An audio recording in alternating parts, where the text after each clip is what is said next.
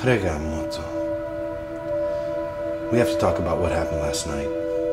You let me down. We're supposed to be a team. What happened? You know who I am? I'm Nick Drossos. Nick, when I said you should talk about it, I meant with me. Oh, yeah, sorry. Yeah, I'm coming.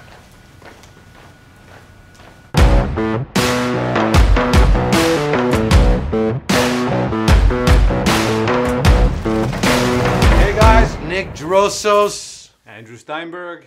And welcome back to Have the Balls to Talk About It. So today we're going to talk about erectile dysfunction. So you probably see this. Is this one of the things you see the most common, Andrew? Yeah, we see a lot of it. I mean, just the statistics, about 30% of 30-year-olds, 50% of 50-year-olds, 1 in 2 50-year-olds, I'm almost 50, has some degree of erectile dysfunction. They have it physically or mentally or? It's a mix. It's a mix. Erectile dysfunction can be caused, of course, there's a huge mental component. You need to be excited. You need to be in the mood. You need to be in the moment to get an erection. Lots of connections between the brain and the penis. It can happen hormonally. Men have low testosterone levels for various reasons. That can affect it. Damaged nerve endings. We see that in diabetics and in other neurological illnesses. Blood flow, of course, high blood pressure, diabetics again. People on different medications. So there's so many different causes of erectile dysfunction and so many different treatments to match the causes. And at what point do you say, is it mental or physical? At what point do you? I never say, it's always both. And I always tell patients there's a psychological component to it and there's a physical component to it. Always both. So you could have both at the same time? Always both. And unfortunately, often it starts off with some degree of a physiological component to it, and the psyche makes it worse. You have a bad night, you lose your experience, then you start to think about it, and then the whole performance anxiety starts to, can bring things crashing down. Wow. And how much does the woman play in this at all, or is it just the man in his head? Because I'm going to go a little bit on a limb here, and I open it up, and I think this is one of the reasons why I'm happy to do this show with you. And it's happened to me before, and I realized, well, with one partner, it was a little bit stressful and anxious, and then another partner, that doesn't help things. Obviously, you can have a bad night, had too much to drink, lose an erection, then the woman thinks it's her fault, and then it goes back and forth, and then that plays strongly up here, and it makes things worse. I think the best thing that can be is an understanding couple that works together to help deal with the problem, and it's sex is usually a game of two, and it takes two to make things worse, takes two to make things better. You think, I find that men, put a lot of pressure about that on themselves. And I think some women too put that pressure on men as well. Do you see that? 100%. And sex is so out there today. Okay. Internet, television, pornography. So the expectations are huge.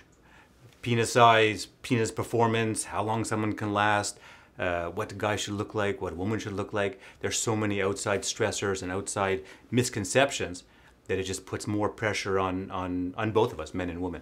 I remember I had a client I was training months ago who came up to me and he told me, Nick, he just started training with me. He's like up to me, I'm not as hard. I could see how scared and nervous he was to talk to me about it and to open up. And, obviously the guy smoked, was out of shape, he had no cardio. How much does that play a factor in it? It plays a huge factor in cause. I would say less a factor in treatment, because what happens is these guys come in, they're stressed, they're overweight, they smoke, and you come in saying, okay, you gotta work out, you gotta eat better, you gotta lose some weight. And what's their answer to me? Can you prescribe me Viagra? Yeah. It's a fix and it works. There's no doubt about it on the short term. But if you want things to stay healthy down below, it's the whole body. It's the whole you. It's psyche. It's your shape. It's your nutrition. It's everything. Why do you think men are so afraid about it? Why do you think it's funny because when you open up a little bit about it, if you say and then you realize more men, it's happened to them. It's normal and it's normal, but it's not something guys sit out in the bar and say, "Hey, I lost my erection last night with my girlfriend." It's true, right? Right? It's not. No one's proud of it. But it's hopefully conversations like this can help guys feel more comfortable to talk about it. There's like a stigma to it that's kind of like this negative Manlyhood. This man, or you got to be Manlyhood. strong and Manlyhood. tough and Look at you this, know what I mean? strong Like, and tough, and yet, you know. I love it. I'm Greek, baby. I don't have those problems. Yeah. So what can somebody do? Like, I mean, a few people who came up to me, I said, look, you know, I tell them, you train. Do you have do you train? Are you 100% every time? There's days you're not feeling your best. You're tired. 100%. You're stressed. That could happen. And I think sometimes women can play a factor on your psyche and be like, oh my God, or bitch or complain. Men, women, partner, could be men. The first thing you have to understand is there are good days and there are bad days, right? You know, don't freak out. Don't blame yourself, either one of you, either partner. That's the most important thing, if I can get this out today, to prevent erectile dysfunction. Because yeah, there's always degrees of it, but the psyche makes it worse. And if you start to play on that performance anxiety and blaming game, it's going to make things worse. At what point do you say, okay, we have to do an exam? It depends on the story. It depends on the situation. Depends on the history. If a guy comes in and said, I was great until 2 weeks ago, I met a girl in the bar, I went back to her place, I was drunk and I couldn't get an erection, that's generally not a physical cause. And sometimes I could play enough with the guy's psyche to be like, what's wrong with me? I've seen guys completely normal who have had no erections. They've lost their erections just because of the performance anxiety. Wow. Complete, 22-year-olds. Wow. And they think there's something you mechanically have 20-year-olds that come see you? 18-year-olds, 20-year-olds, 25-year-olds. What do they tell you? Good health. They said they've had problems for a year or two or since last week. They're convinced there's something wrong with them physically, and we do an exam and we do their hormone levels, make sure everything's okay. And everything's fine. And everything's fine, which I suspect, but I think for their knowledge, often they demand to know, because they don't want to admit that there's a psychological component to it. And I try to convince these patients to go see sex therapists. I guess that's something men, especially young, it's probably like, I don't want to go see a sex therapist. 100%. And I'm lucky enough to see the patients who are willing to present, but how many more are out there who don't come in because they're embarrassed or ashamed and live for years? I have patients who come to me 10 years later. They've been living this with 10 years. Broken relationships, their wife left them, their girlfriend left them because of sexual problems which affected their relationship, and they were afraid to seek help. Seek help. Yeah, and there's help available. Yeah, guys, it's not easy, but you'd be surprised. A lot more common than people think. It's just everybody doesn't want. There's that manly hood that's attached to it. It's super common. And you have a machine where you test something, right? Where we test something? There's a machine where you do a test, you said, right? No, that's a treatment. It's a treatment. Yeah. There are tests that we can do. Okay.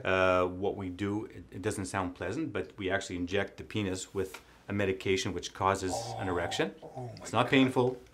And then we do an ultrasound to measure the flow of the blood in the penis to see if the flow is normal. So one of the common causes is not enough flow. There's also something where the blood we called it a venous leak, where the blood leaks out of the penis too quickly, so you get hard, but it leaks out. All the cameramen are squinting out. John, you okay, man? Your penis is fine? So there are tests that we can do, but often it's not necessary now that we have great treatments.